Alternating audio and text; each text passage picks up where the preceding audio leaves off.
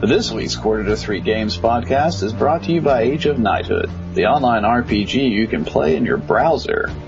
Choose from among classes like Fighter, Thief, or Mage. Venture into perilous dungeons to fight classic enemies like goblins, orcs, spiders, and even dragons. Discover magical weapons, gold, and special knighthood tokens that you can trade for premium content. Add points to stats like strength, dexterity, and intelligence.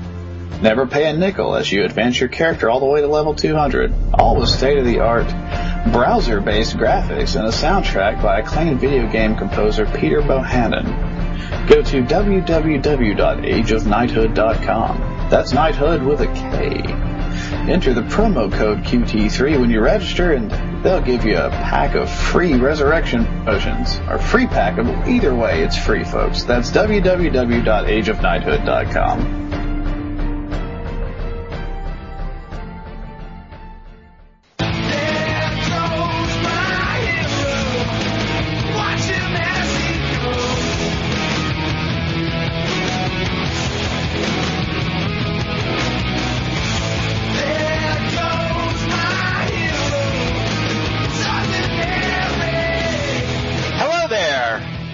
Listening to the Quarter to Three Games podcast for, it's like over the hump in February, around about the 20th or so.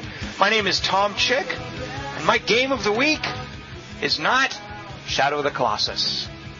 And I'm Jason McMaster, and my game of the week is not 50 Cent Blood on the Sand, which is kind of a shame. And this is Derek Paxton, and my game of the week is not Wild Man, and that makes me very sad. Oh, but you know what? It can be maybe, hopefully, with any luck, and we'll get into this, it can be your game of the week at some point in the future. I'm hopeful. Yeah. I'm hopeful. Honestly, just to see Chris Taylor keep making games and putting out great stuff. So whatever he produces, I'm first in line. Fingers crossed on that, and I'm guessing we're going to touch on that when it comes to News of the Week. But first, that would be a spoiler, by the way. First, Derek, you are here. You, by the way, have made one of, actually a couple of strategy games I really, really like. And you're not done banging on your most recent strategy game. You can't keep your hands off of it. We've got an add-on on the way for Fallen Enchantress, and I want to talk with you some specifics about that in just a moment. But first, I want to speak a little more generally about add-ons for strategy games. You know, what happens when you make a strategy game? It's presumably a self-contained box of cool toys that you use to interact with the world, and you build units. We can think more generally about real-time strategy games, but specifically I'd like to focus on turn-based strategy games for this discussion. What happens when you make something like that, and then you come back later and you want to change it up? Isn't it a little difficult to get in there and mess with this cool self-contained system that you've made? Or does it maybe let you fix some things or overhaul them completely? So does anything come to mind for you guys when I mention add-ons for turn-based strategy games? What are some great examples? Any ideas from you guys? Because I have a couple in mind. Alpha Centauri. Right?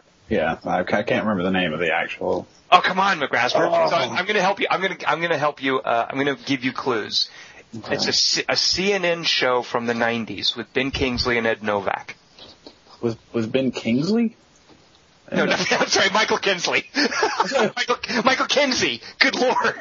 I didn't know Gandhi was on there. I would have thought Kinsley, Edward Novak. And is Edward, what's his first name? Robert Novak. Man, I'm utterly backwards today. You know what? I sat through that Sony press conference, and I think it knocked a lot of information out of my head. I didn't watch. Okay, let me rephrase my clue, Master. A CNN show in the 90s with Michael Kinsey, I think I got his name right, and Robert Novak. Well, I think I remember it anyway. It's Alien Crossfire. I appreciate what you're going for there. But you could have mentioned the bald guy, too. What's his name? Wasn't he on there some? Pat Buchanan? No, the crazy. Pat Buchanan had a full head of hair, as befits a presidential candidate. Right, yeah, I don't know where you're going with that one. I meant the crazy, like, Cajun-sounding one. Oh, James Carville, right. James Carville, yeah, I thought, yeah. Wasn't Tucker Carlson on there, too? Yeah, his amazing bow tie? It did have a cavalcade of pundits, yes. Yeah, cavalcade. So Derek, are you familiar with Alien Crossfire? Is that part of your background as a strategy game designer? Absolutely. Yep, that's absolutely a great one. Also a big fan of Beyond the Sword, of course, one of my favorite expansions. And Gods and Kings is also a great one from Civ 5. Now, I know you probably want to be diplomatic, Derek, but I have to take issue with you on Gods and Kings. I can respect what they were trying to do. They felt like religion wasn't really as fleshed out in Civilization 5 as it could have been, so that was one of their objectives. But I personally thought that Gods and Kings was kind of a worst case example of how to do an expansion, in that it felt like it just added more stuff in terms of more tech trees and more information, more resources, without the kind of careful consideration that I feel goes into things like Beyond the Sword or certainly Alien Crossfire. But it was very popular. A lot of folks did like it. It was mentioned a lot on year-end lists on the year that it came out. What do you guys think of some of the things that Paradox does with their strategy games? Yeah, they do a lot of actual strategy game mods now I think about it, but I've liked some of the stuff for like Crusaders Kings, Europa Universalis. Wasn't there a new one for Europa Universalis recently? I think Europa Universalis 3 is the last one. If I'm not mistaken, there are, I think, 3 add-ons for that. Paradox is a classic example of a developer who makes a strategy game and then continues to make it through add-ons after the fact. Like, right. I couldn't imagine just playing. It's the sort of thing where you download an add-on and you can't imagine just going back and playing the core version. It almost invalidates it. Sure. So it's sort of like they keep on designing after they're done. A House Divided for Victoria 2. They just added Aztecs, I think, invading Europe in Crusader Kings. They have a crazy Aztec add-on for Kings 2. I got one. How about the Age of Empires 3 add-ons are pretty awesome. Yeah, real-time strategy games are a bit of a different beast, but some great examples of that. Yeah, Age of Empires 3, certainly Brood Wars is one of the most famous for StarCraft, the original StarCraft. We've got Heart of the Swarm on the way. We'll see if Blizzard can sort of recapture that lightning in a bottle that was Brood Wars for the original StarCraft. I've been practicing up on StarCraft 2, by the way. Uh-oh. Okay, it's on. When it comes out, it's on. That felt like a gauntlet thrown down. Oh, it was. I am hereby picking it up, and I'm throwing it back in your face. That's all right, because I'm just I'll destroy it. So I also briefly want to mention one that I have never played, but that I am fascinated by and hope to spend some time with it. There was kind of a competing product with what you guys did with Fallen Enchantress, Derek, but they had a different sort of more war-gamey kind of military unit emphasis feel. There was a fantasy game called Warlock. And they released an add-on that basically, it was called Armageddon, and it basically added a zombie apocalypse to their game. It kind of changed up the structure of the game where you're playing, and I think zombies come out, and they overrun the world, and you've got to stay alive as long as you can. I haven't played that, but is there any game out there that wouldn't be made better with a zombie apocalypse? Well, really, I think that's the question. Realistically. I thank you, Derek. I'm glad to hear you say that, Derek, because every now and then some hipster will come out and say, "Oh, zombies are played out." I couldn't disagree more. Put zombies in everything, please. Yeah, I mean, I kind of tired of seeing games based completely on zombies, but I love zombie modifications for games. Like taking the standard game and adding a zombie apocalypse. Hey, there's nothing wrong with that. Exactly. And by the way, go ahead, Dark. Sorry. So you give me a zombie apocalypse for my Sims game, then I would play all night. That would be awesome. Yep, for Sims, yeah, that would be rad. So given that some of these that we've mentioned, some add-ons for strategy games will completely revise the structure of the game, like Alien Crossfire adding these 2 powerful alien factions. Some add-ons will kind of fill in gaps. For instance, Gods and Kings adding religion to Civilization 5. Some of them, they're not so much filling in gaps, things that might have been missing, but they're completely changing or revising systems, like the way that I'm thinking of Paradox's add-ons. So given this sort of spectrum of how you can do an expansion for a strategy game, Derek, how would you characterize Legendary Heroes for Fallen Enchantress in that spectrum? Like, what kind of work are you guys doing there? I think smart companies release a game with a very specific focus on what they want to do, and then they release an expansion that adds content. I think the model is that they add content that helps go towards that point, and they fill out features on it. We do not do that. We're not one of those smart companies.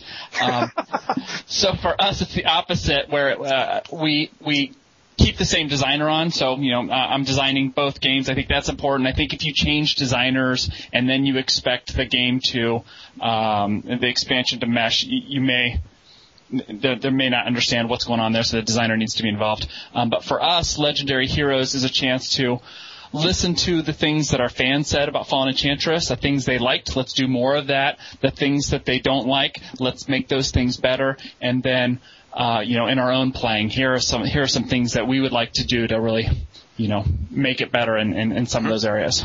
Now, I've played a little bit. It's in beta right now, and I've spent some time with it. So I want to ask you about specific points, some of the specific things that are being added. But first, I'm curious, can you break down what were some of the things that people didn't like in Fallen Enchantress that have led to what you're doing in Legendary Heroes? Because I look at Legendary Heroes kind of as, they're making this better, and they're making this better. And, like, all the bullet points seem to me like, we're just going to make a cool improvement here.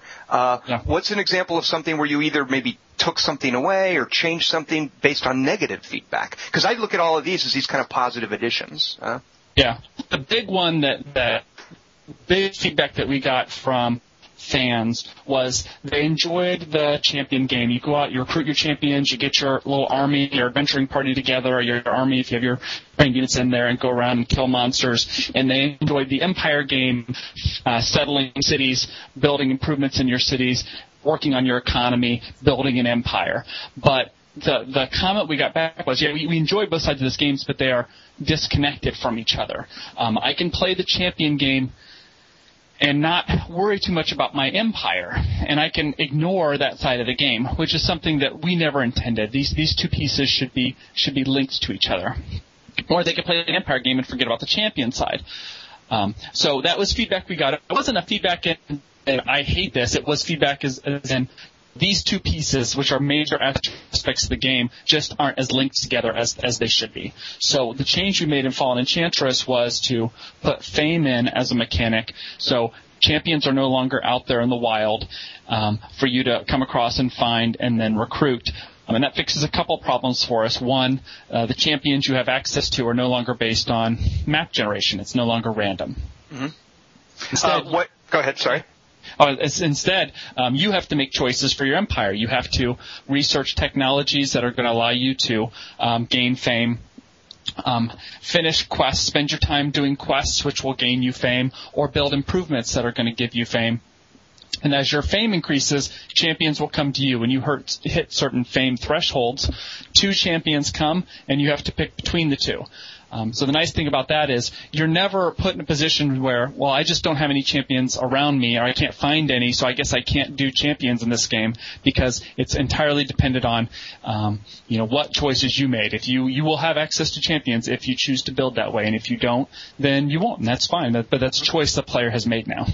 So I'm playing and I'm earning fame. I've decided, okay, I'm going to do stuff. I'm going to either build something or do a tech. I'm going to do stuff to get myself fame. And every now and then I get this great choice between, 2 people show up and I pick, do I want this kind of hero? Do I want that kind of hero?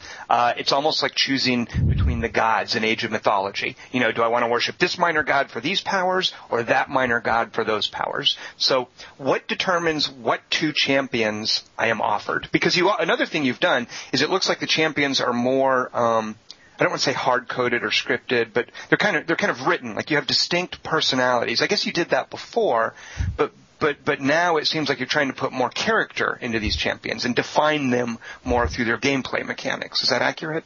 Yeah, since they are presented to the player, and that one screen where I see those 2 guys standing there, I didn't want you'll notice that screen doesn't have all their stats on it. I didn't want a player looking at, his spell resistance is a little higher and his initiative is a little higher. I wanted them to see big meaty things. Oh, that guy can cast fireball. He can cast all these fire spells. And this guy over here, he's a warrior. I see his big flaming sword and he has these cool special special attack abilities that nobody else has, and we're actually still adding those new special abilities in. But we really wanted to make them very big, iconic choices where we never wanted a player to be like, well, they both kind of look the same to a casual player. I guess it doesn't matter. We wanted it to be very clear. Oh, this guy is this kind of guy, and this guy is a completely different archetype. You know, Derek, normally I would be the first to complain about, why can't I see the information to base my choice on? Why can't I see their hit points and their stats? But what time I've spent with Legendary Heroes, it never occurred to me once to complain about that because the choices were so distinct from each other. They were such broad, different choices that I didn't feel like I needed to look at the stats. Is that something that you've jury-rigged the choices to present? Like to always make them very different characters? Or is that just how the characters are built? Well, for one, all of those characters are handmade, so there's no randomization there. They are specifically made, and each one is looked at, and I go through each of those characters and say, okay, when a player is looking at this guy, what's he seeing? What's he thinking? So that helps with a lot of it. And then we do have some code in the back end that helps make sure that you don't get two guys that are similar to each other. So no two fire mages will be popped up there. We contrast them. Now, here's another huge difference in the game. I mentioned wanting all that information to be able to make choices. When I choose between the two heroes, they're pretty broad choices, so I can pretty clearly – I have a reasonable expectation that I have plenty of information about the choice I'm making. I'm not going to get tricked or anything. But then once I've got the hero and he starts leveling up, it used to be, I think, that when you leveled up, you got to pick between some different traits, but now – there's an entire skill tree laid bare to me. I can completely see as I'm leveling up my hero, here's where I want him to be down the road, so I'm going to make these choices. It's much more like something like an action RPG where you're building a character over time with a specific goal in mind. And that's very new too as well, right? Yeah, this is one of those areas where the players gave us lots of positive feedback. We enjoy leveling our champions. We enjoy picking skills. And in Fallen Enchantress, you have 5 random traits that you can pick one of. And players enjoy doing that. But because it was random, it was a little hard to balance. The pacing of it was hard to control. In some cases, you could be playing a game and you could get, 2 really good traits right off the bat, level 2 and 3, and it could significantly alter the difficulty of that game. Where if we put them in the skill trees, we have a little more control over pacing. We know you can't get the trait that gives you plus 50% spell damage until you're at least 7th level, because that's how many skill levels you have to go down. So we can control that a little bit more. And we found the players like it better. They like being able to look at, this is what I'm going to plan out for this guy. And it helps the heroes feel more distinct if they have a plan for him. This is my defender. He protects everybody around him. He can take just tons of damage and keep people away from my archers and mages. And this guy's my air mage. He makes everybody more mobile, and he can teleport across the battlefield. And that's what my plans for him are. So players enjoy doing that part of it. Mm-hmm. I also like I like a lot. It does kind of remind me of like a tech tree where when you're researching tech, down the line what you're getting, what you're moving towards. It definitely makes the heroes feel more like a longer term, like a part of my longer term plan. I really like being able to see that. So, you also added, you choose a class. I seem to recall with the earlier champions when they hit, was it level 10, you could sort of choose a distinct class for them, or a subclass, right? Level 4, yes. They can pick a path. Okay. Well, now it's much more immediate, right? Like, is it as soon as they hit a level, you pick is it a class, or what are you calling that? It's a path, actually, is what we call it. But it never says path anymore in there. It's just when you first time you level up, you have those 5 options ahead of you with a big, bright, colorful screen where you can pick, is this guy going to be a mage? Is he going to be a defender? Is he going to be an assassin? Mm-hmm. So you also, one of the new changes that I've noticed, is the tactical maps seem to have a bit of new character. It used to be they were kind of wide open. There might be some obstacles in there. But playing now, I'm noticing a lot of the tactical maps have distinct shapes. They have choke points. They have big fat obstacles in the middle. They seem kind of hand-built. They give me a sense of place or location. I'm presuming some folks complained about the maps felt empty or open, or they didn't seem to have that much impact on the tactical battle. That's something you guys wanted to change. We had a couple issues with tactical battle. So the difficulty of combining a Civilization-style turn-based strategy game, an empire builder, with a tactical battle game is we kind of get expectations on both sides where in Heroes of Might and Magic or any game that is a tactical game. I love Disgaea, for example. Disgaea, it's all about the choices you made in combat. So I can go in there, and if I can figure out the puzzle, if I'm smart enough and clever enough in what I choose, I can win that battle. But the problem with an Empire Builder is the key decisions the player is making is all about, my production, my economy, my empire. Those are the decisions that should decide if I win this game or not the specific decisions that I'm making in combat. It doesn't mean much if I spend all my time building an empire and then I go and I lose because I'm making bad decisions in battle, or conversely, it doesn't make much of a point if I can ignore the Empire side, and if I just have figured out the puzzles at the tactical side, then my Empire game doesn't matter anymore. So we had to decide which one is going to be key to our game, and the decision is we are first and foremost an Empire game, so it is about your economy, it is about your country, so that economy is key. So it's more about what you bring into the battle than your decisions you make in the battle. And the problem with that decision is it made the battles more predictive. So if I didn't bring enough in there, I'm losing that battle. It doesn't matter what I do. I don't have many choices to affect that. Or conversely, if I bring in enough, then I'm going to win, and it doesn't matter what I do, which makes the battles not that exciting. Mm-hmm. So we made changes for that for Legendary Heroes. The one thing is we made those decisions matter more, so we introduced a couple new things. One is the swarm mechanic. So anytime you're attacking an enemy, if you have allies that are around that enemy, they give you bonuses to accuracy and your attack rating. So if there's lots of little creatures that are swarming your guys, even though one-on-one maybe those might not do much damage, you get 4 or 5 of them around you, they start to hit for big numbers. And I just want to say, by the way, real quick, Derek, that is so immediately apparent when you start playing as well, because when you fight, the people around you or the people around the person who's attacking you, their little animation triggers as well. There's this very immediate visual indicator that, holy cats, I'm standing next to a bunch of dudes. They're all attacking me each time any one of them attacks me. It definitely shows. Like, it definitely feels like something is very different here. Don't stand here because then they can all attack me. Stand over here where there's a flanking kind of situation. I really like what that does to the shape of tactical combat. Yeah, and along with that, we put in all of the ranged attacks, all of the new ranged attack possibilities. So if you have an axe, and anybody with an axe can do this, they get the cleave ability, which hits 3 units that are adjacent to you in a row. So even though we have the swarm mechanic, which kind of rewards you for staying back and away from enemies, not get surrounded by them, we have plenty of new abilities that let you take advantage of that too. So plenty of reasons to put yourself in danger. Anybody with a spear has an impale ability, so they hit an enemy and whoever is behind them. All of the weapons have combat abilities now. Each of the factions has a combat ability that they can trigger in combat. So when any unit that you have, be it a simple, militia from the early game to a spearman to some of the more advanced units that you get later on, they have at least 2 special abilities that they can use in combat outside of their normal move and attack stuff. So players have a chance to really think about, I'm going to use that crushing blow this turn. I won't be able to use it for 5 more, but I really need to make sure that guy, gets knocked out now. Or anybody with a shield can do a shield bash and do normal damage and also knock that unit back a square, which helps break up those swarms. So my guy's getting swarmed, somebody with a shield can step in there and start bumping enemies back, and those kind of things start to play together. I noticed I was definitely getting a lot more use out of that little hotbar along the bottom. You guys have that great little interface thing that if you're just using spells you might never notice, where you can assign new number keys to just like in an MMO, to little different slots for skills. I sort of feel like there's a lot more stuff for me to put in there now, even for units that used to just move and attack. Now they've got all these cool little additional tactical options. Yeah.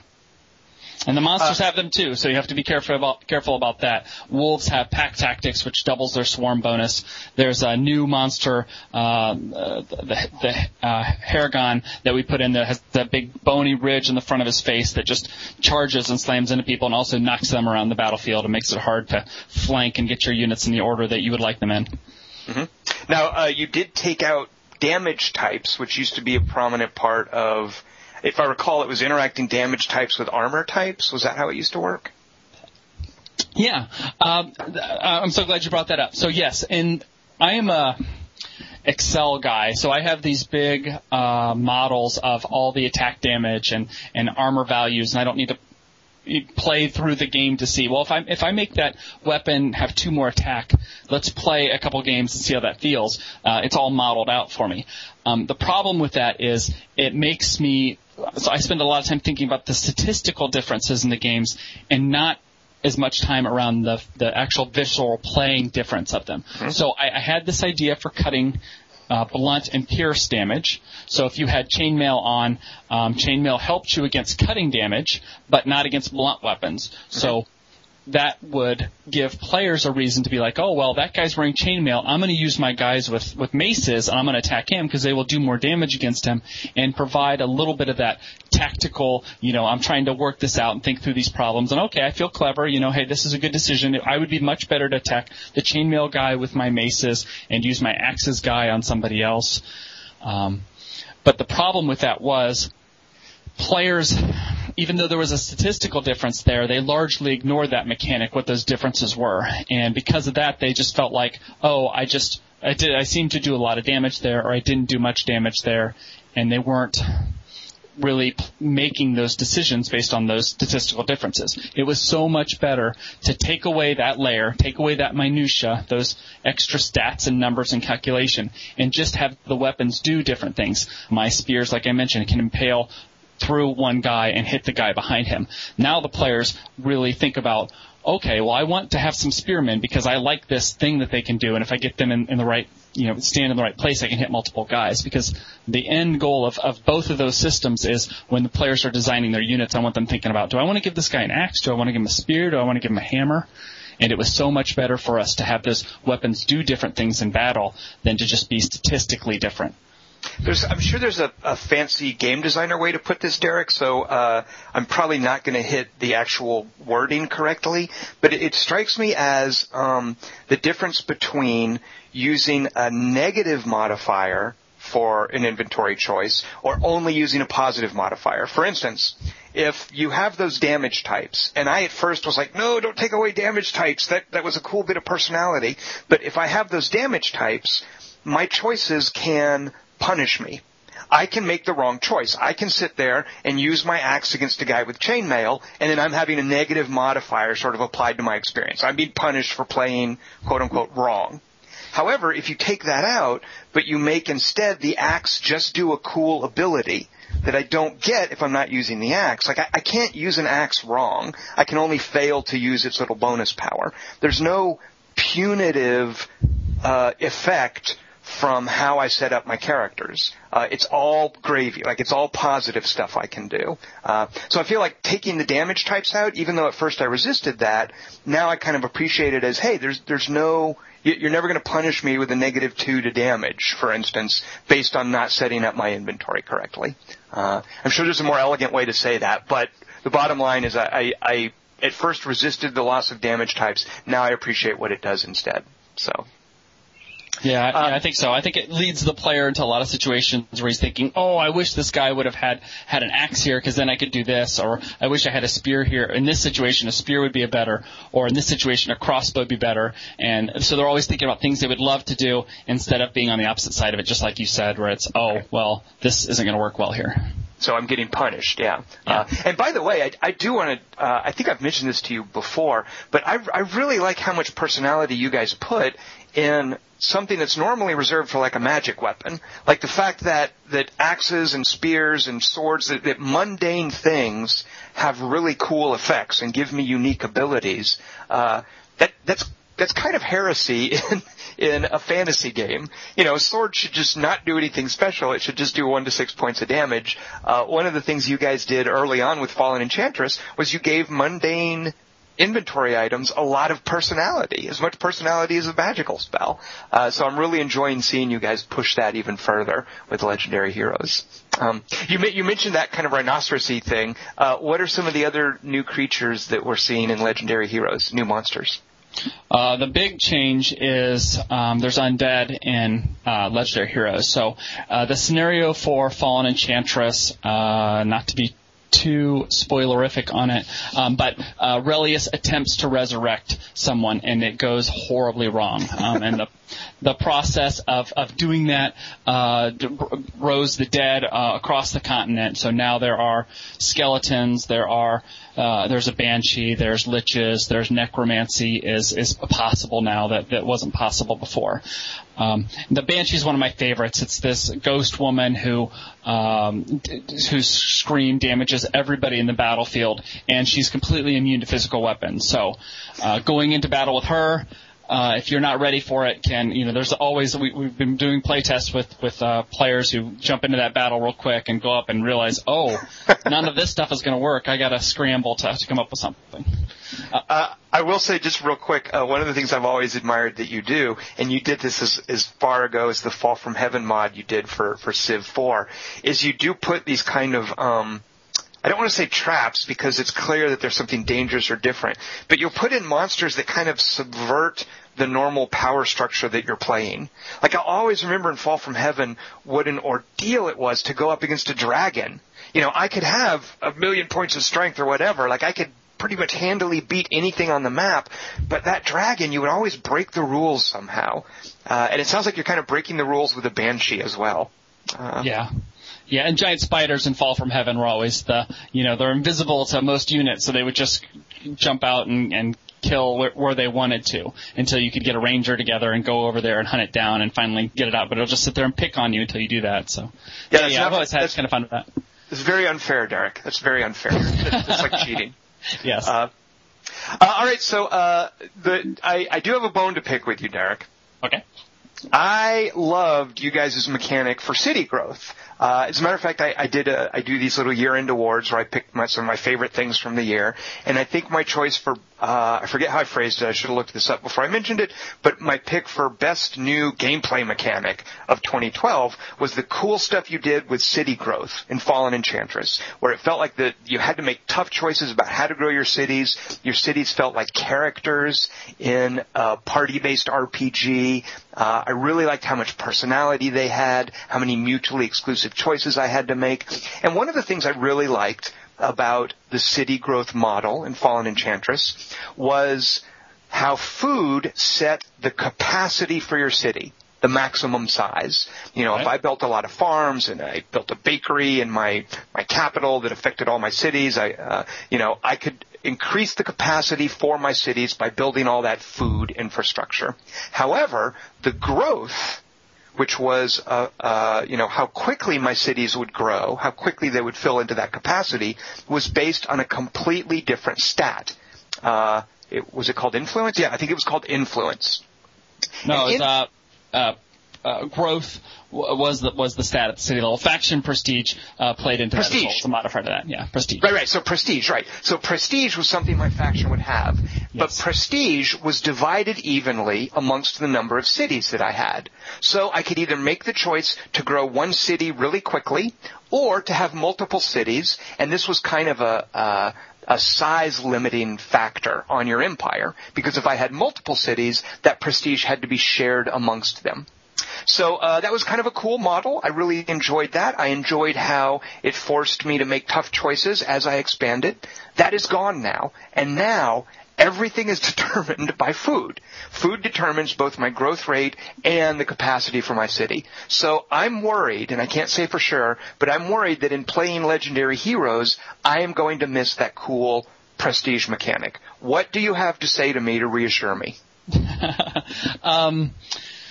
The faction prestige came from an earlier build of Fallen Enchantress before release, where individual population of your city meant everything. So you got production based on citizens in that city. You got gold based on citizens of that city. So that individual, there is 30 guys here or there are 35 guys here, really mattered. So in that system where each of those guys matters, faction prestige was a big deal. Where are these guys going for? We had to change that system because of design issues. It was almost impossible to balance when you're talking about each one of those guys does something, and you could have a scale of 10 guys in a city or 100 guys in a city trying to handle that balance that. But the faction prestige mechanic stayed around. The problem with faction prestige in Fallen Enchantress is it's a great idea on paper, and I like it on paper, But it didn't matter that much at the end of the day. It wasn't a big enough deal to influence your city plans. Players built lots of cities until the point where their faction prestige was almost nil per city. And then they built improvements and cast Sovereign's Call and used other methods to get their growth going in each of their individual cities, and they ignored faction prestige. So it wasn't a big enough mechanic. So instead of using faction prestige as that, now we have a modifier for unrest in each of your cities based on the amount of cities in your empire. So if you have 6 cities, you have a negative an unrest modifier in all your cities because you have 6 cities. And the nice thing about that is it actually accomplishes what we were trying to do in the first place, which is the more cities you have, the lower the production and research each individual city is giving should be. Which when it came directly from population, that's the way it works. But in Fallen Enchantress, it doesn't do that because those cities are just all giving their normal amount of production and research. But now that it's been switched over and we get a negative modifier from how big your empire is, now you can have 6 cities, but they're all going to produce less production and research than if you had a single city there. And thematically, it kind of makes sense to address the problems of a larger empire through the unrest mechanic, I guess. I like that because it makes you want to build things like the bell towers and whatnot that control unrest, and that seems thematically like the kind of thing you would do to manage a larger empire. Very nice. Okay.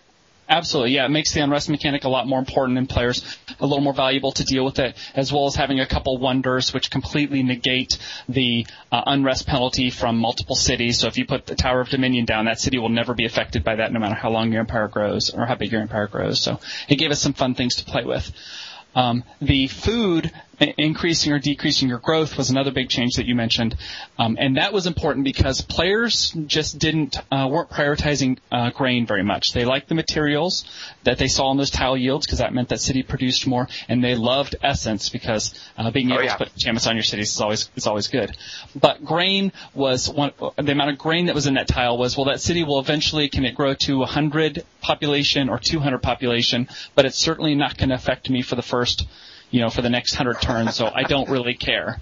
But with it tied to growth, it definitely matters. Now I see a 5 grain tile sitting there, and I drop my city on it, it's going to start growing gangbusters compared to anything else around it. So it makes players prioritize those a little differently. Excellent point, Derek, because I looked at grain and iron as iron being how immediately useful is this space, grain being how useful is it in the longer term. And I couldn't care less about grain as far as like the short-term payoff. So I like that. It seems now they're kind of equally co-important. So, okay, fair enough. I think you've probably won me over. Now, what was I thinking of influence? Is influence the diplomatic resource? Okay. That's not cool. What did you do with that? We got it entirely. So another resource in the game called influence, and it was just something you could trade when you're talking to other AI players. If you had stored up some influence by having certain wonders or resources, then you could give them some influence, trade them some influence, and trade for them giving you gold or declaring war on somebody or whatever you had. Right. And at the end of the day, gold is just a better way to do that. That's kind of the whole point of gold is let's just bribe them directly. We don't need another resource in this game. That one I don't like.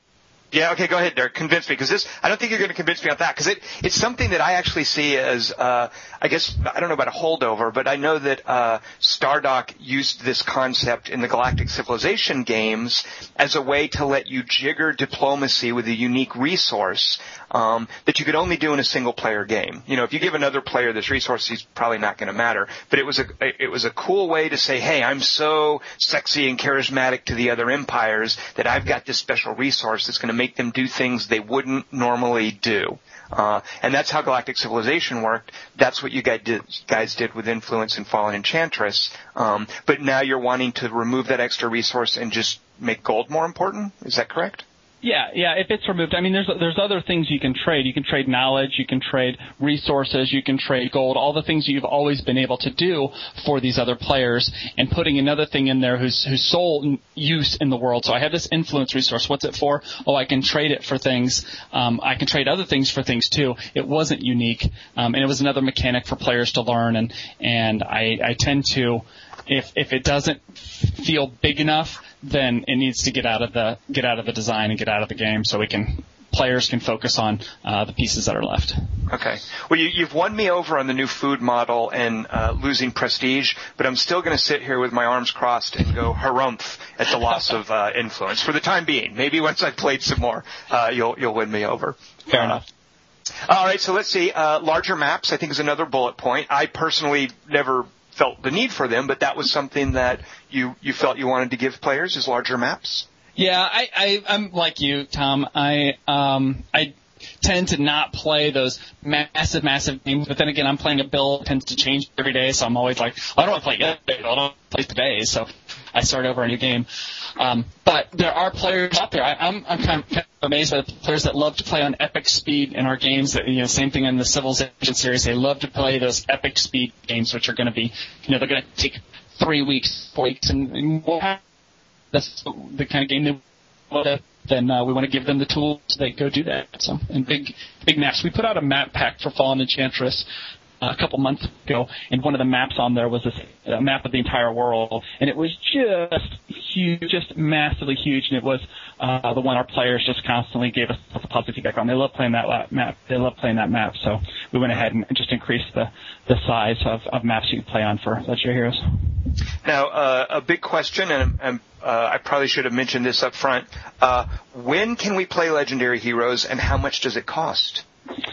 Legendary Heroes, it's not out yet. Its beta is not out yet, actually, either. You had mentioned that earlier. It's not. You have an early copy. It will be coming out in April. The public beta will start next month. People that pre-order will get access to it at that point, be able to give us feedback for it. It will cost $40 if you're buying it new. If you don't have Fallen Enchantress, you're just starting with the series. But if you already have Fallen Enchantress, then it's $20. Okay, good. And I do have a question. And have I missed any major bullet points before I ask you about something, my own sort of pet request? We have monsters that you can recruit as champions now. That's something that Fallen Enchantress never did. So if you get some of these monster characters, there's an undead character that you can recruit as a champion. He has lots of new and unusual abilities. There's more quests and items and spells and such. Some of those quests have new monstrous champions that if you help them out or do what the quest requires, then you can get them to join your armies, which is neat to see. I wish I had my bullet. I don't have my bullet point list, but that's all I can think of right now. And you guys have always been very open about like writing developer diaries, and I presume we'll be reading more from you guys about Legendary Heroes in the coming months as well, right? Yes. Good. Now, Derek, here's my pet request for Fallen Enchantress. I don't know if you guys get this request a lot. I'm just curious if I throw it out to you. So I play a game of Fallen Enchantress. I either do well or I do poorly. Maybe I win, maybe I lose. The game ends and I'm back at the main screen to start a new game. I want a high score list. Like, I want some recognition of how well I did or didn't do that persists between games. What are the chances that I will ever get that in Fallen Enchantress? You are ranked at the end of your game, and it shows you what your rank is as compared to several notorious figures in the world of Elemental. I don't know if it's gone. And then it's gone, so you don't ever get to see it again. I don't think that's going to happen for Legendary Heroes. But you're not the only person that's asked for it. I will say, I have heard the request before, so you're definitely not crazy. All right, so if you're listening and you agree with me, bug the folks at Stardock. I mean, it's such a minor thing, but I crave some sort of persistence between games when I play, and part of it too, Derek, is if it's not there, I can sort of accept it. But when I play competing games that do it, I really am like, oh, I want that in another game. And I've been playing a game called Eador Genesis, which is another turn-based fantasy game, and they have a really complex scoring mechanic that even does things like penalizes you if you reload a turn. Which I really like that concept because, my hero died. Do I go back a turn and hurt my score? Do I just suck it up and deal with it? And it's saved. Like they save a high score list and just things like Game Center on my iPhone and Xbox Live. I mean, just that kind of persistence and getting something that lasts between games. I've just really come to crave that. So anyway, just a bug to put in your ear, Derek. Okay, one thing that we've added for Legendary Heroes is Legendary Heroes is Steam integrated. Fallen Enchantress was not. So one of the things that we have with it is there's 30-some Steam achievements that we've added to the game. So winning with various sections will earn you an achievement. Killing a dragon will earn you an achievement. With a city to city level 5 will earn an achievement. From that level, we do have lots of unlocks and things. You can say, okay, well, I've accomplished these goals, and you take a look at the achievements you don't have yet. And if you do want to play and try to get those things, then that is out there and available for you now. Well, you've totally mollified me. Fine. Okay. I'm good then. I'm good. All right. So, Derek, thank you for telling us about that. We look forward to hearing more about it in the near future. And I'm sorry, when did you say the beta is available for people who the open beta for folks to play? Next month. So March and then April for release. Good deal. Awesome.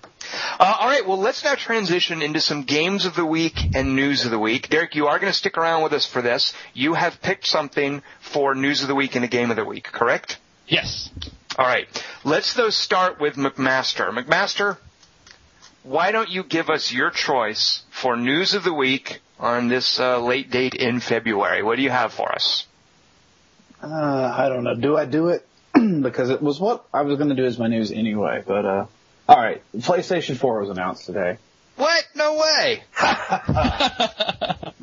I was going to do it anyway. I didn't know you were going to go and watch this freaking press conference. And Oh, no. I was kidding about you doing it. I'm glad you brought it up. I was going to feint, McMaster. I was going to play the role of a guy who doesn't know anything about the PS4, and you were going to tell me about it. Well, yeah, which is funny because I don't know as much about the PS4 as you do. Because you actually watched the press conference. I did not. Yeah, so Sony did this interminable 2-hour presentation. It's like E3 getting earlier every year. It's like Christmas.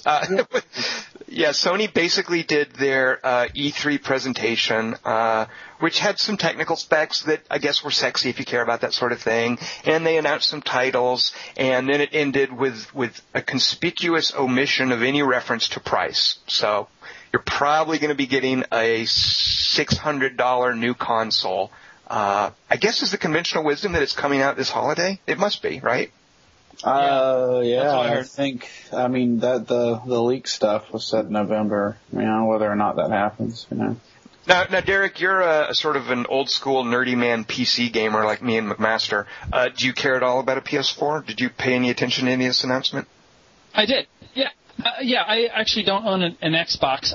My boys had one, and they're 23 and 26 now, so when they moved out, they took the Xbox with them, and I haven't picked it up. But I've always had my PS2, PS3, PS4, so it's my console of preference anyway, so I was interested in it. I saw a Blizzard logo. Somebody had come into my office, so I had it paused, and I looked back, I saw a Blizzard logo there. What was that about? That was a port of Diablo 3. Oh, okay. The beauty of Diablo 3, I always felt that Diablo 3 was streamlined enough where it was finally a Diablo that might work on a console system. And so, sure enough, they've thought of that, and there will be a Diablo 3 for your PS4. Yeah. Yeah, I was kind of interested as a PC game developer. The specs were very PC to me. It's definitely a much different box than the PS3 was. And what that means from my perspective is, well, this is a 64-bit system that is under the covers very PC-ish, which means it's going to be easier to port games from that are developed for PS4 onto PC. They will probably be 64-bit only games, so that will help, move us into the era of 64-bit gaming, which I'm all for. And sharing games back and forth between two of my favorite platforms is always good. Derek, how do you feel about Sony's new drive to encourage social interaction, to encourage using your real name? They said, quote, that real names will, quote, most likely be seeded from existing social networks which to me is shorthand for Facebook integration. How do you feel about all this kind of stuff, Derek? And McMaster, either of you, how do you feel about this? I'm 40, so I could honestly, I don't really need my console. All the focus on social and presentation, it's going to get to learn who you are. I hate to say anything that's unkind, because I am excited about the PS4, but I really don't care at all about that. I have a question. Did they mention anything about their network stuff? Like this PlayStation Network? Well, they showed off some of their new interface, which looks very Xbox Live-y. It looks like kind of abandoned that crossbar style.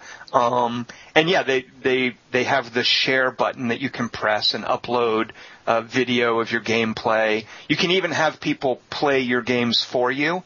So McMaster, when I'm going to need you to work on my trophies for a while. I'm just going to turn over remote control to you. You're going to play some of the real crappy games that I've got, and I just need you to do some trophy work for me. Okay, sure. That sounds great. Yeah. So they mentioned that, but do you mean something different, McMaster? About one of the rumors is that they're going to charge.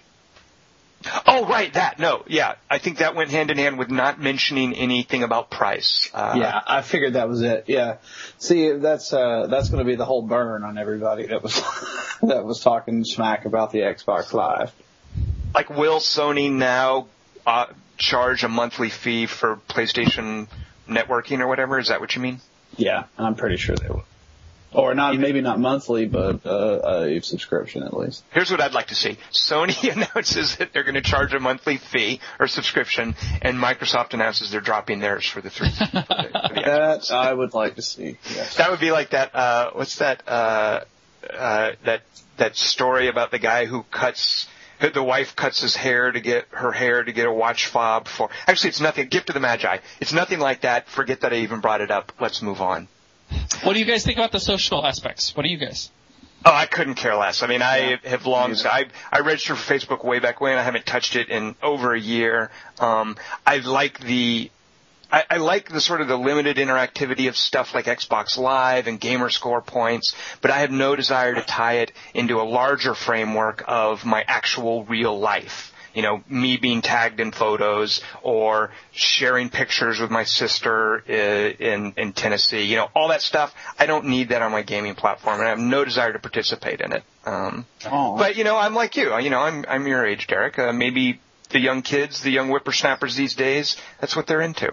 McMaster, you're young. Doesn't that appeal to you? You can now tweet from your PS4, McMaster. How do you feel about that? You know, I'm not that much younger. McMaster, you're a kid. Everybody knows that. Oh, you know what? You did just have a birthday, by the way. Happy 31st birthday. Happy 31st, yeah. I wish. But no, I appreciate the sentiment. No, I really don't care about the whole thing. You know, it doesn't make any difference to me whether or not I can Facebook on it or not. I just want it to play freaking games. And that's really all I want my Xbox to do. Yeah. So if anybody's listening, make it play games. I don't care if I can watch television on it or whatever. Well, on that note, McMaster, one thing that was exciting about the presentation, I had assumed that Sony was just burying the Vita. And McMaster, you and I are very happy with our Vitas. Yes. I think it was a big, unexpected surprise for the both of us last year. Oh, yeah. We got one because they were cheap at Black Friday, and lo and behold, we were just tickled pink with how they turned out, with some of the games on them. And Sony just seems like they couldn't care less about supporting it, so the Vita looked like a dead end. I was very pleased with how they stressed during this presentation that they want the Vita to be a built-in part of the PS4 ecosystem. And I hate that phrasing, but it makes sense. And they really want to support either remote play or cross-play with the PS4 and the Vita. Meaning, if you're playing a game on the PS4 and you have to turn off the TV because your girlfriend wants to watch Grey's Anatomy or whatever, you can pick up the game you were playing and continue it on your Vita. Now, naturally, all games can't do that, but it does seem to be something that Sony really wants to push. So I was very encouraged in this presentation to see that they haven't given up completely on the Vita. Yeah, no, that's awesome. That's great news. That's probably the best thing all night. Yeah. And let's see, as far as games, because I'm like you, McMaster, I just sort of, I'm a software guy. I don't really care about the hardware, the social networking stuff. There's a new Killzone, which looked pretty Killzone-y. There you have it. Yeah, the folks that did the MotorStorm games are doing something called Drive Club, which looked very Forza-y, whatever. Sucker Punch's new Infamous was announced. It's called Second Son. That's cool. I like them. The Media Molecules guys who do the Little Big Planet things showed off some crazy 3D sculpture game that uses the Move controller, which I didn't understand what the deal was there, but Media Molecules, they tend to be pretty clever, crafty folks, so we'll see what happens with that. There was, of course, an Ubisoft demo for Watch Dogs, which, big open world game, and then the Diablo 3 announcement. So, there you go. And I imagine we'll be hearing more at E3. PAX East, I forget, someone mentioned, so Blizzard said they'll be showing more specifics about Diablo 3 at PAX East. They're leaving their little hole? It looks like they're traveling cross country from Irvine to actually announce stuff at PAX East. Yeah.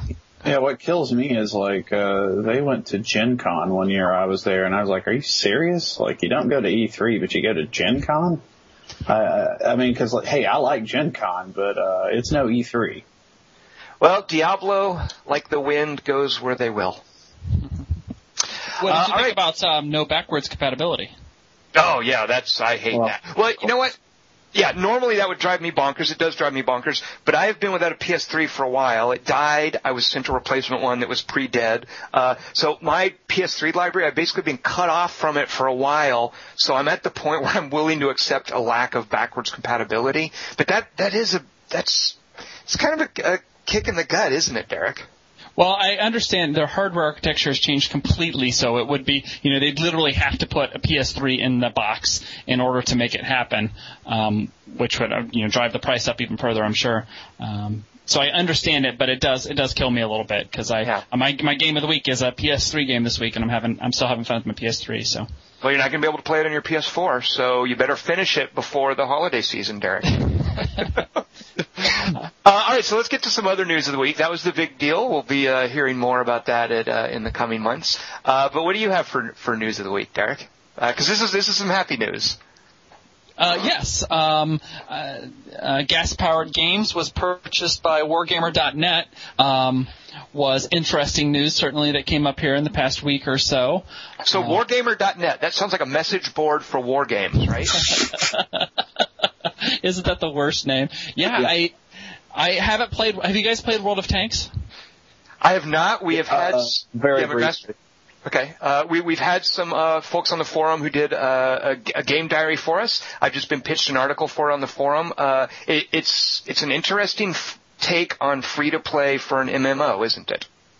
Yeah. Apparently they're doing gangbusters with it, and now they picked up Gas-Powered Games for some amount. So apparently it's been a huge success for them. I want to sit down sometime in the next couple of days and play it a little bit and see what all the fuss is about. But I'm glad that Chris Taylor ended up somewhere. I know that his Kickstarter wasn't going real well, and he has, of course, given a lot of games. He's created a lot of games that I love, so I'm glad to see him still making great games. Yeah, that whole episode with launching the Kickstarter for Wild Man and how it eventually evolved into the future of gas-powered games, that was heartbreaking to watch. And it was just absolutely wrenching. And I'm so glad it came to a happy conclusion, because anything that keeps gas-powered games working and making stuff, I think is a good conclusion. So, yeah, even if it's some crazy Belarusian company buying them, I'm okay with that. Yeah. Yep. All right, so good news there. Here's some news that is neither good nor bad. It is what it is. Bungie was, as we all know way back when, acquired by Microsoft, and then they broke free from Microsoft. They signed an exclusive agreement with Activision, like a 10-year agreement, I think, and they have just announced what their first game with Activision is going to be. It is called Destiny. Yeah, they showed something about that at the Sony conference, didn't they? I just got like an email like a few minutes ago saying something about the PS4 or Destiny coming to the PS4 or something. Destiny is a multi-platform game. Bungie did their term of service with an exclusive commitment to a platform. I think they want no more part of that. I'm not sure if it's a PC release as well. Does either of you guys know if Destiny's on the PC? I don't. Okay. Do not know. I hope it is. Well, it's at least on the PS4 and whatever next generation console Microsoft will be doing. It looks a lot like, from the footage, Halo. But the difference is it seems like they're going for this MMO first-person shooter approach, which, whatever. I could leave it or take it or leave it. We'll hear more information about it. Right now, basically what we know is here's how it looks. It's multi-platform. It's an MMO.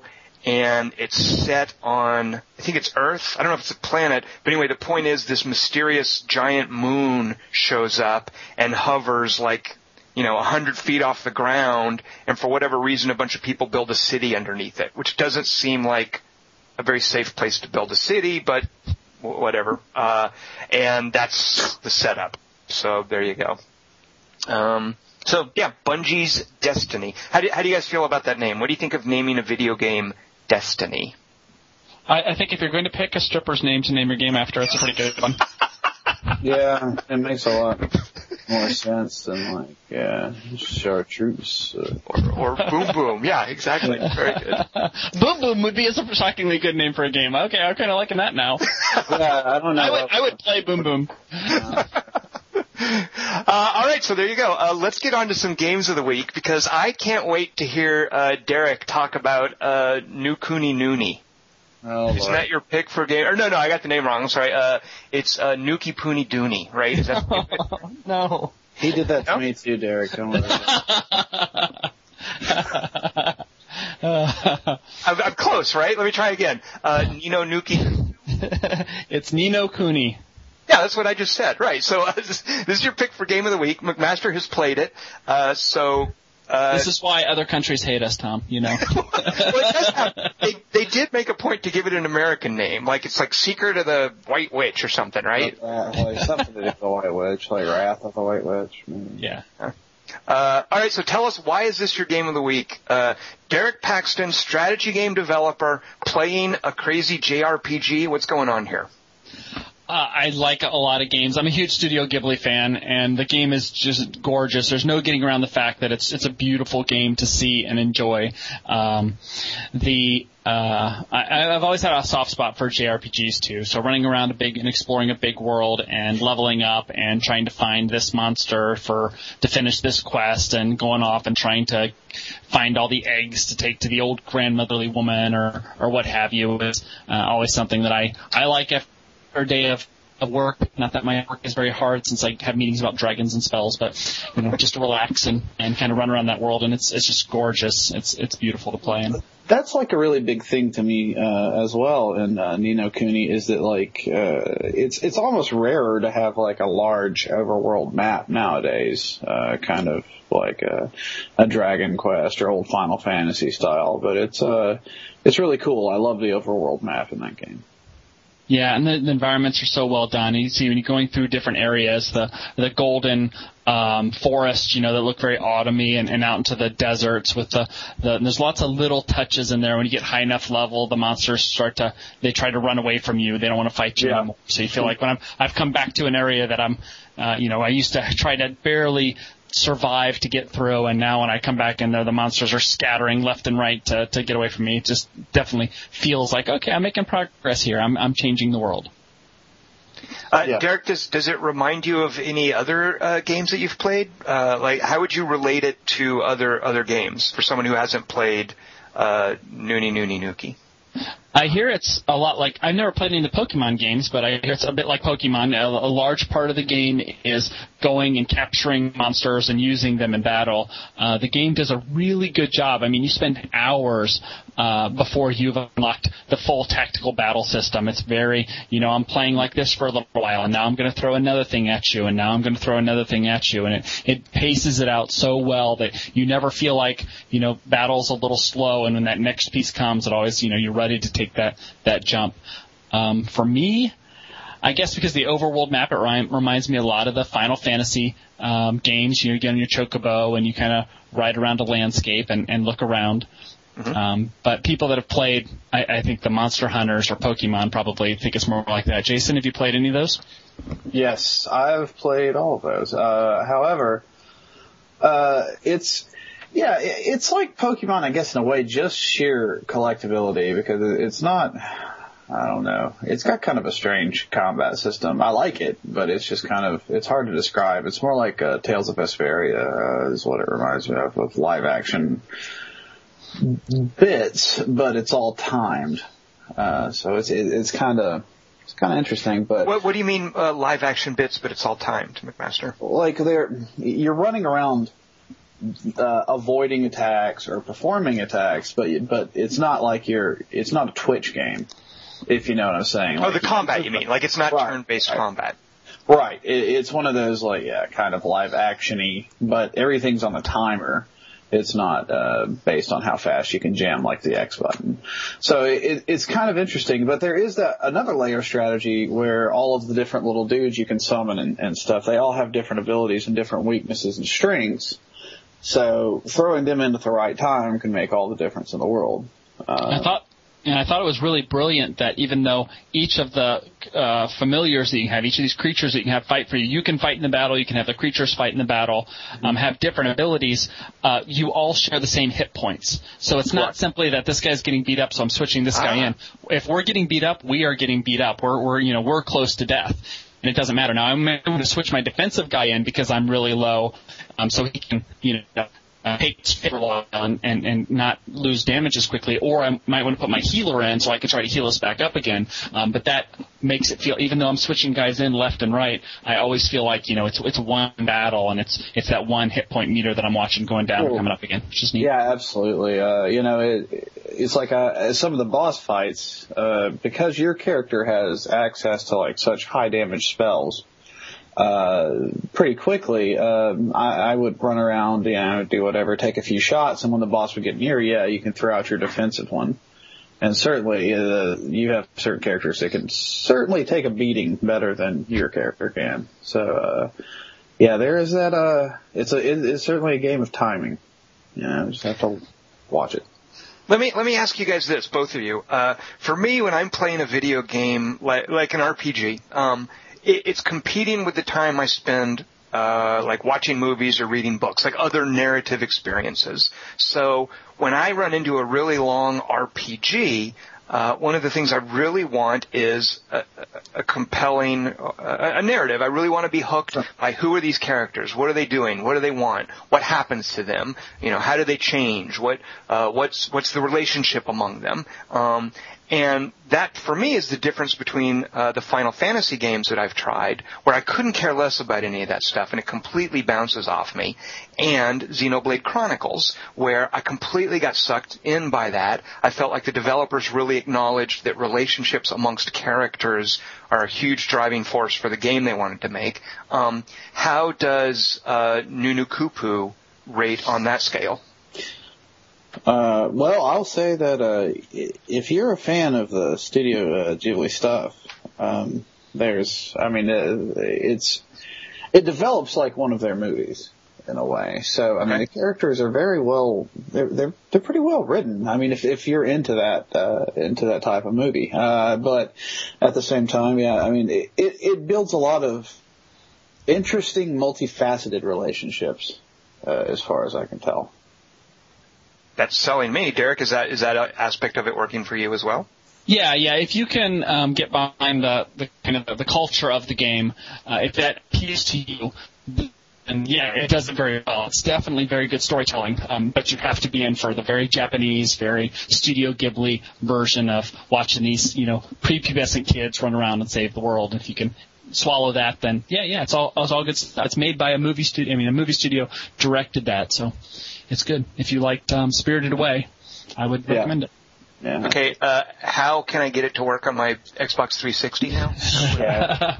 Well, if you get a PlayStation 4, then you still won't be able to play it. Yeah. See, now that's just a shame. Yeah, now Tom goes through PlayStation 3s like I go through Xbox 360s. And he goes through Xbox 360s, so I don't know what I'm talking about. But. A lot of turnover in this house, yeah. All right, Derek, so your game of the week is New Kooky Noonie, the Scarlet White Witch's Fever, or so. Actually, what is the subtitle? It's got one that I think... I believe it's Wrath of the White Witch. Wrath of the White Witch. And for reals, what does Ni no Kuni mean? Does anyone know? Why is it called that? Ni no Nuki? Ni no Kuni, yeah. Yeah, Ni no... too. Sorry, but the actual... Second country. So it's second country? It literally means second country, but it's a play on another world. So it's but you know what? You might have explained this to me before, McMaster, or someone did, because I like that. Okay, good. Yeah. Last time when we talked about it, I mentioned the fact that you go between dimensions, right, to solve puzzles, which is pretty cool. It's interesting at least. So, yeah. All right, cool. So that's your game of the week, Derek. Good pick. I guess I wouldn't know. I haven't played it, but McMaster, what do you have to follow on that? What is your pick for game of the week? Hold on, let me guess, McMaster. World of Warcraft, Mists of Pandaria, levels 30 through 40. Well, sort of levels 85 through 89. How about that? You did not max out a character in Mists of Pandaria, McMaster? No, I have not. I'm very close. Good Lord. Dude, I had characters from before. I didn't start at the beginning this time. I only had to gain 5 levels. So it's... All right. You could be playing Guild Wars 2, McMaster. I could be. Have they added anything recently? Yes, they add stuff all the time. I hear people talking about Guild Wars 2, and they use terms that I don't even know what they are because they're constantly adding new stuff in that game. I don't know, because I haven't touched it in a couple of months. People who are playing it are enjoying all this cool new stuff, so when they talk about it, I don't know what they're saying. It evolves that quickly, McMaster. Well, you haven't touched it in a couple of months, so I'm not going there. I'm not going. I might. All right, so McMaster, then what is your game of the week? Are you seriously going to choose World of Warcraft Mists of Pandaria? Yeah, because we didn't really talk about it last week. Not really, so. All right, I'm going to take a nap. Wake me up when you're done talking about it. God. No, I'm kidding. All right, so tell me, McMaster, what is making Mists of Pandaria work so well for you? Is it the pet battles? Are you just enjoying the gardening? Do you like panda bears? What's making this work for you? All of the above. No, I haven't. I've done very little of the gardening. I think some of the quests very early on had you do it, and I ended up going into a dungeon instead and screwed up the timing, so I just dropped it. And I haven't done any of the pet stuff yet, and I've only played a panda a bit.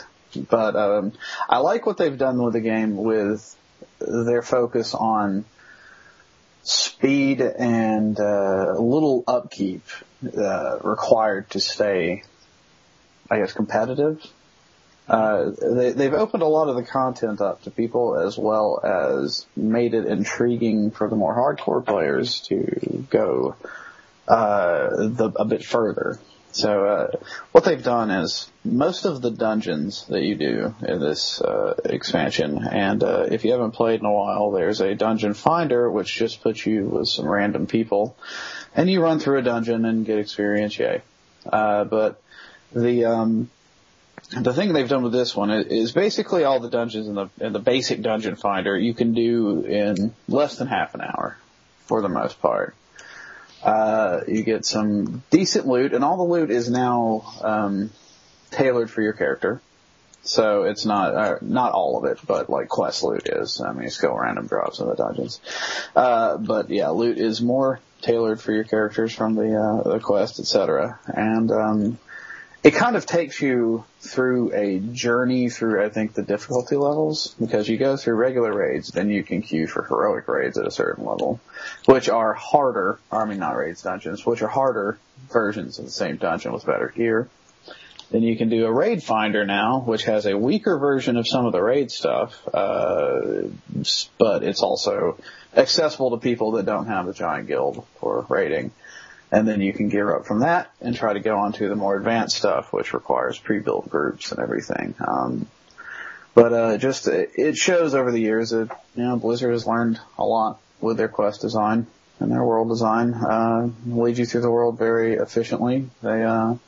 They show everything off, and they do have that Blizzard style, so that you can't really deny. McMaster, when did World of Warcraft come out? God, the dawn of time. What is it? 2004, 2005, something like that. So your game of the week is an 8-year-old game. I don't know. Hold on. I'm just doing some math here. I'm not saying that to criticize you. I just want to do some quick math. No. That's not your strong suit, Tom. Let's leave the math to me. Derek Paxton, how do you feel about Jason McMaster wasting his time playing Mists of Pandaria? I am all for PC gaming in any form. I can't get into MMOs. I can't do it. I tried the Star Wars game because I heard it was really story-based, and that's the piece that, just like you said, it gets me into the role-playing game. So I played BioWare's game, and I really had fun for a good 8-10 hours, and then I got into the place where I was just like, I would either have to group up with people, and I'm not a big fan of people, or I'd just die, and then I was done. Or I just running between places. Oh no, I have to go there, so I'm gonna have to run for 5 minutes, and that's over. That's one of the giant issues I have with that game, Star Wars, is the map design is absolutely gigantic most of the time for absolutely no reason. That's really bothersome. McMaster, can you guess what game I'm going to tell Derek he should have played instead? Oh, I bet it's Auto Assault. I bet that's what you're going for, right? It's an NCSoft thing, right? Is it Guild Wars? I mean, I hate to sound so predictable, and I'm nothing if not predictable, but I just really feel like those guys at ArenaNet solved so many traditional problems with MMOs in Guild Wars. And one of them, Derek, is this kind of drive for a narrative that some folks looked for in Star Wars Old Republic. There's story-based missions in Guild Wars 2, and they're nothing great. Some of them are actually flat-out awful. But there are other bits of storytelling and narrative you can find as you move around the world. And just as far as MMOs go, I mean, McMaster, I'm glad you're having fun in World of Warcraft. I know you're doing it to, connect with an old friend. I really think that's cool, no joke. But I just don't think I could go back to some of the traditional MMO mechanics after seeing what ArenaNet did with Guild Wars 2. I kind of feel like they kind of ruined a lot of MMOs for me. World of Warcraft has done a lot of stuff too, though. That's a fair point, McMaster. It has changed a lot, I know, and I'm talking about it without having tried it in, it's been 2 years. So that's a very fair point, McMaster. Did you ever do the Cataclysm stuff? Oh, yeah, that was the last time I played, and I loved the way they reworked the world there. That was a hugely pleasant surprise, and I enjoyed that quite a bit. They've, it's strange, because they've streamlined that game so severely over the last couple of years, to the point where you don't have a talent tree anymore. Right. You have a choice of 3 talents per every 15 levels. So it's just really bizarre. So you kind of just... You choose a profession, and it gives you certain skills, and then you choose those talents to modify that, and then they have this glyph system. So it's actually a lot simpler, I think. Guess what game that reminds me of, McMaster? What's that? Guild Wars 2. Oh, yeah? Imagine that. That's kind of the thing you have to do not have to do, but that's one of the new things in MMOs is allowing that kind of flexibility. Build your own class, and, you're not committed to one play style just because you're a cleric or whatever. We do have a couple people here at Stardock that are playing it and just always singing its praises, that they just love it, including somebody who just wasn't a video game player. Our Brad's executive assistant, she just doesn't play video games, and she's hooked on it. So that's got to be good. And when you say it, Derek, do you mean Guild Wars or World of Warcraft? Guild Wars. Yeah. McMaster.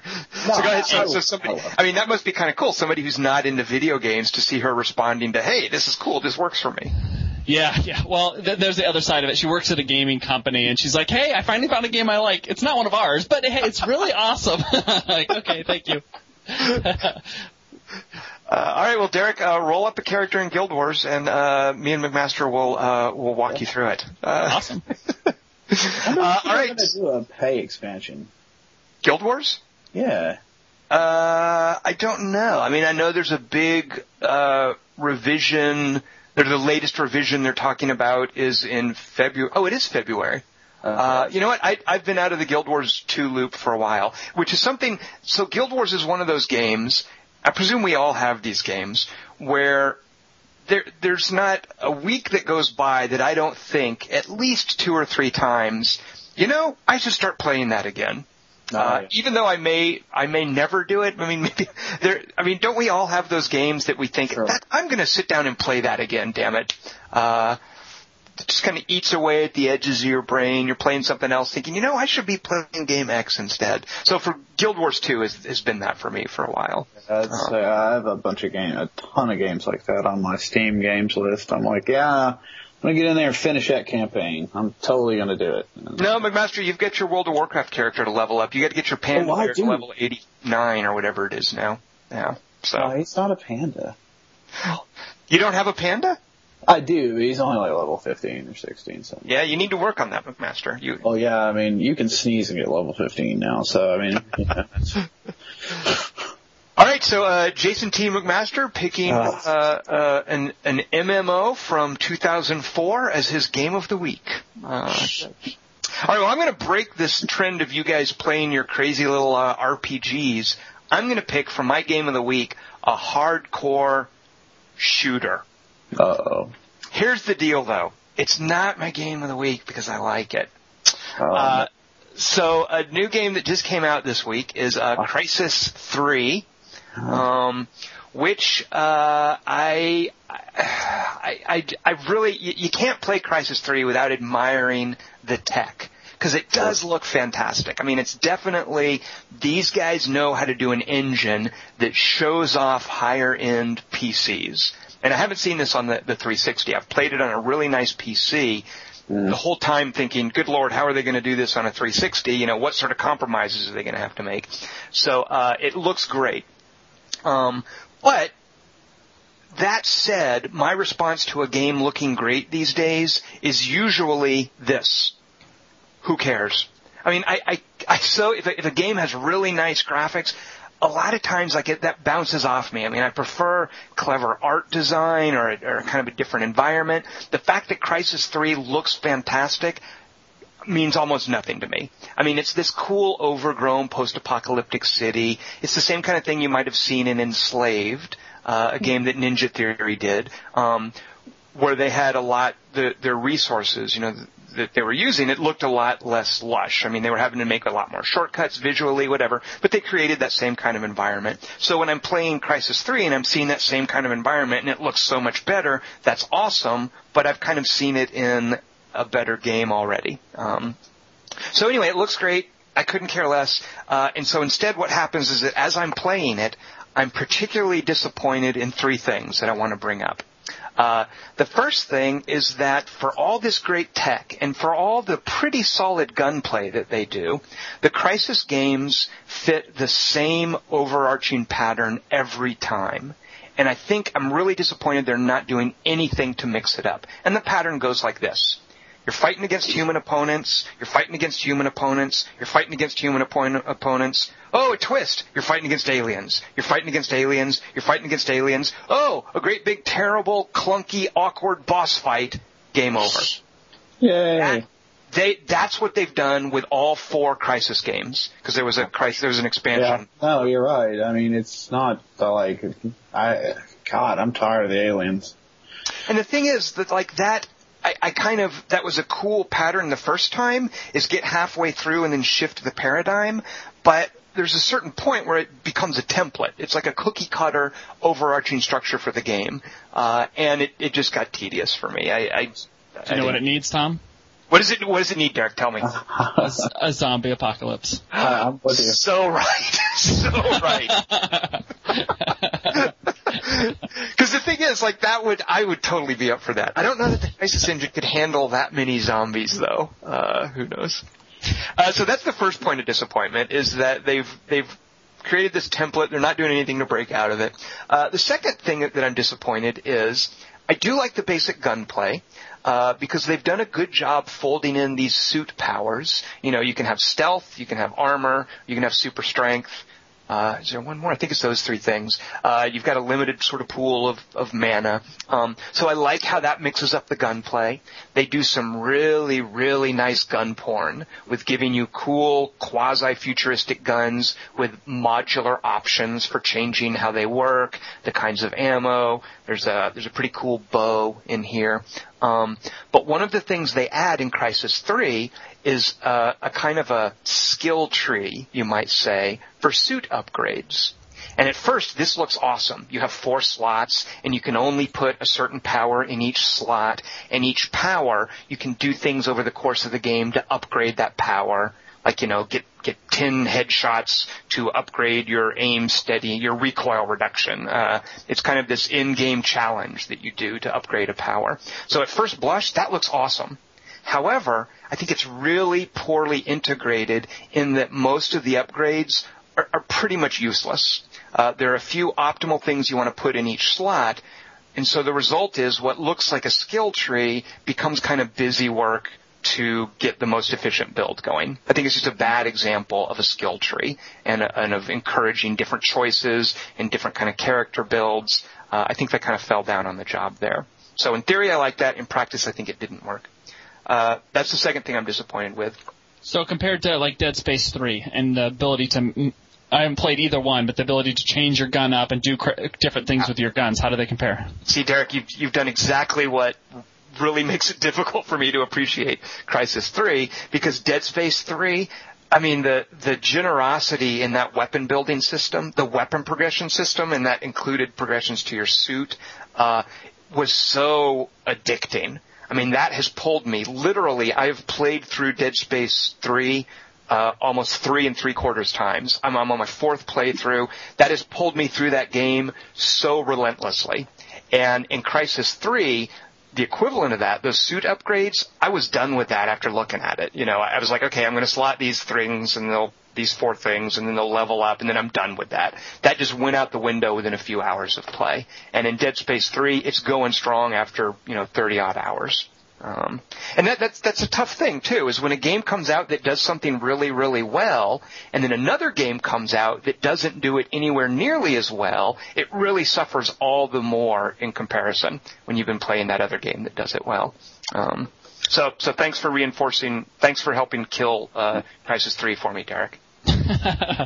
So let's see, the third thing I'm disappointed in, they do have a really nice multiplayer mode with multiplayer support with some cool modes. They've got the standard Call of Duty unlocking system where I play through and I leveled up, I can unlock a new toy. Oh, but I'm this much closer to unlocking something else. Let me play some more. Oh, now I've unlocked that, and now I can get one of these 2 things. Oh, let me play a little bit more to get that other thing. It really pulls you through very effectively. I really like the multiplayer in this. However, I have to say, good RPG-style multiplayer these days is like good graphics. It's a dime a dozen. You can pick pretty much, not any game, but so many different games have this really good, addictive multiplayer that's based on unlocking stuff. McMaster, you and I played a whole lot of Max Payne 3, and that's a lot of what made that work. Sure. So I sort of feel like I'm just a little disappointed that the reason that I like Crysis 3 and that I would keep playing it would apply to pretty much any game that has decent, passable multiplayer support. This is just kind of the bare minimum to make multiplayer work. And at the end of the day, I'm doing the same kind of things I could be doing in Call of Duty. I'm playing Crysis 3, I'm leveling my dude up, and I start thinking, wait a minute, maybe I should go level up my Call of Duty guns instead. It just feels so familiar, and you could pick any one of a half dozen good shooters and recreate that experience in that shooter. So those are the 3 things I'm disappointed in. I just feel like these days a good shooter needs some kind of a distinctive twist or design identity. I think of things like Darkness 2, the crafting in Dead Space 3, the openness in Borderlands, even the kind of the replayability in Black Ops single player. There's some really cool twists going on in shooters these days, and I'm just disappointed that Crysis 3 doesn't rise to that occasion. And it's a shame because Crytek, I kind of think of them as id these days. They do great tech, and it's a shame that the game design doesn't quite live up to the level of the tech. Oh, yeah. Yeah, I'm with you. So there you go. My game of the week, and not because I'm hugely fond of it, is Crysis 3. You've played Far Cry 3, haven't you, Tom? I have, yes. And I quite liked some of the systems in that. I liked a lot of things about Far Cry 3. Where it really fell down for me, Derek, was that whole narrative level, I think. Did you play Far Cry 3? Yeah, I don't play many first-person shooters, but I did enjoy. I played Hitman, which isn't technically a first-person. It's a little different. But I like the ones that have that are a little bit of a different take on it. And I enjoyed Far Cry 3, but I just enjoyed kind of hunting on the island and checking every place out, and it felt like a very real place to explore. And I like that a lot more than run and gun isn't for me. I'm too slow and feeble, and I just get frustrated with it. But exploring that island, I had a blast with.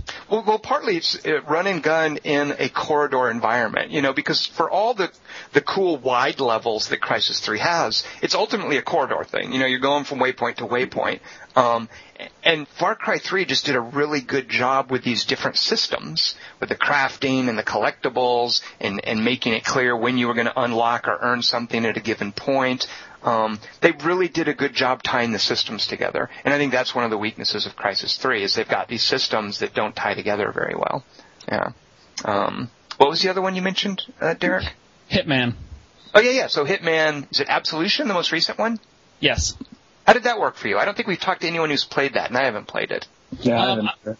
I really like the style of it a lot. I really wanted to like it. The problem is I'm just not good at it. So I got up to the hotel level, which is 3 or 4 in. They have some easier ones at the beginning. You have to kill some guy in a crowded marketplace, and it's really neat to be, kind of an assassin guy who's kind of just blending through the crowds and taking a look around and deciding, okay, how am I going to do this? Which I really enjoyed the stealth aspects of it.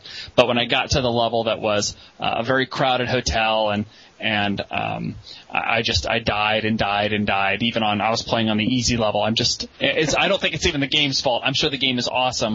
I couldn't play it because I'm just not that good at this sort of game, so I didn't get very far in it. A lot of the Hitman games, which I've always kind of admired in a way, but a lot of it seems to involve trying to read the mind of the developer. What does the developer want me to do here?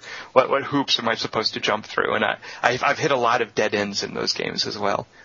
What they were pushing, or they were talking a lot about their crowd technology in Hitman. Like, does Hitman do really cool big crowds? Yeah, the one level I played, it's a very crowded Chinese marketplace. People are talking and having their little side conversations, and it's kind of cool because you're going down an alleyway into the marketplace, and then you open up these public doors into it, and it's kind of a little overwhelming if you're used to what's possible with PC games, and you kind of see this big crowd of people going back and forth and shopping and talking, and you're kind of pushing through shoulder to shoulder against the guys, and it's a really neat technology. It really feels like, okay, I'm there, and I don't need to hide or be stealthy because I'm standing in this crowd of people. Right. And they do a really good job of keeping focus on your character, but you still feel like, I'm kind of, hidden back here with all the rest of these guys. It feels like a very real place, which is neat. There's like 6 or 7 different ways to kill the guy you want to kill, and you get to, look around a little bit, pick out the way you're going to try to go for, and see if you can pull it off. I will say just those crowds alone makes me tempted to jump into the Hitman games because that's something that I think gets short shrift too often, and when it's done well, I don't know that we appreciate it enough. Like the crowds in the Assassin's Creed games, the crowds of zombies in Dead Rising. I just love when you can get that many characters on screen at once, and it really feels like crowded and tight. I miss that in other games. Yeah. All right. So, by the way, you mentioned Hitman is published by Square Enix. Square Enix has another game coming out shortly. I won't say what it is. I think I'm probably not allowed to. But I will say, if you enjoy the bow in Crysis 3, or if you enjoyed the bow, which was pretty cool in Far Cry 3, both games with bows, Square Enix has a game coming out early next month, which has, I think, my favorite use of a bow in a video game, and it is an awesome game to boot. So those are some clues. I can't say what it is, but I cannot wait to freaking talk about this game that comes out on March 5th from Square Enix, whose name I cannot say because I am so psyched about how good this thing is. And stay tuned for more on that. But first, next week, McMaster, how do you feel about... I hear McMaster Googling what comes out on March 5th from Square Enix. No, I know. McMaster, how do you feel about Metal Gear Rising Revengeance? I could care less. All right, well, you're going to have to next week because that's what we're going to be talking. We have a genuine, I think he does describe himself as a fanboy of the Metal Gear series. He's coming on to tell me how awful I am at Metal Gear Rising Revengeance and why we should care about it. Is it multiplayer? No, it's single player. No. Well then, I almost cared. No multiplayer in Revengeance. So next week, join us for our Metal Gear Rising Revenge. Actually, it's all things Metal Gear episode. We will also be discussing our games of the week and news of the week then. Derek, thank you for hanging out with us today. I wish you the best of luck with Legendary Heroes. And thanks for telling us about it today. Oh, it's been fun talking to you guys. Thanks for having me. And we will see everyone here next week.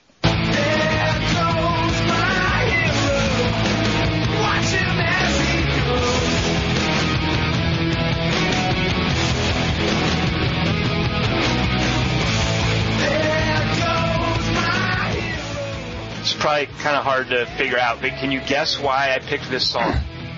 It's got Hero in it. I was hoping it was a reference to Legendary Heroes. There you go. Very good. All right. I assume the game you can't talk about is Tomb Raider?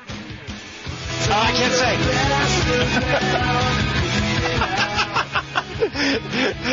Derek, that's 2 gold stars you get. Very good.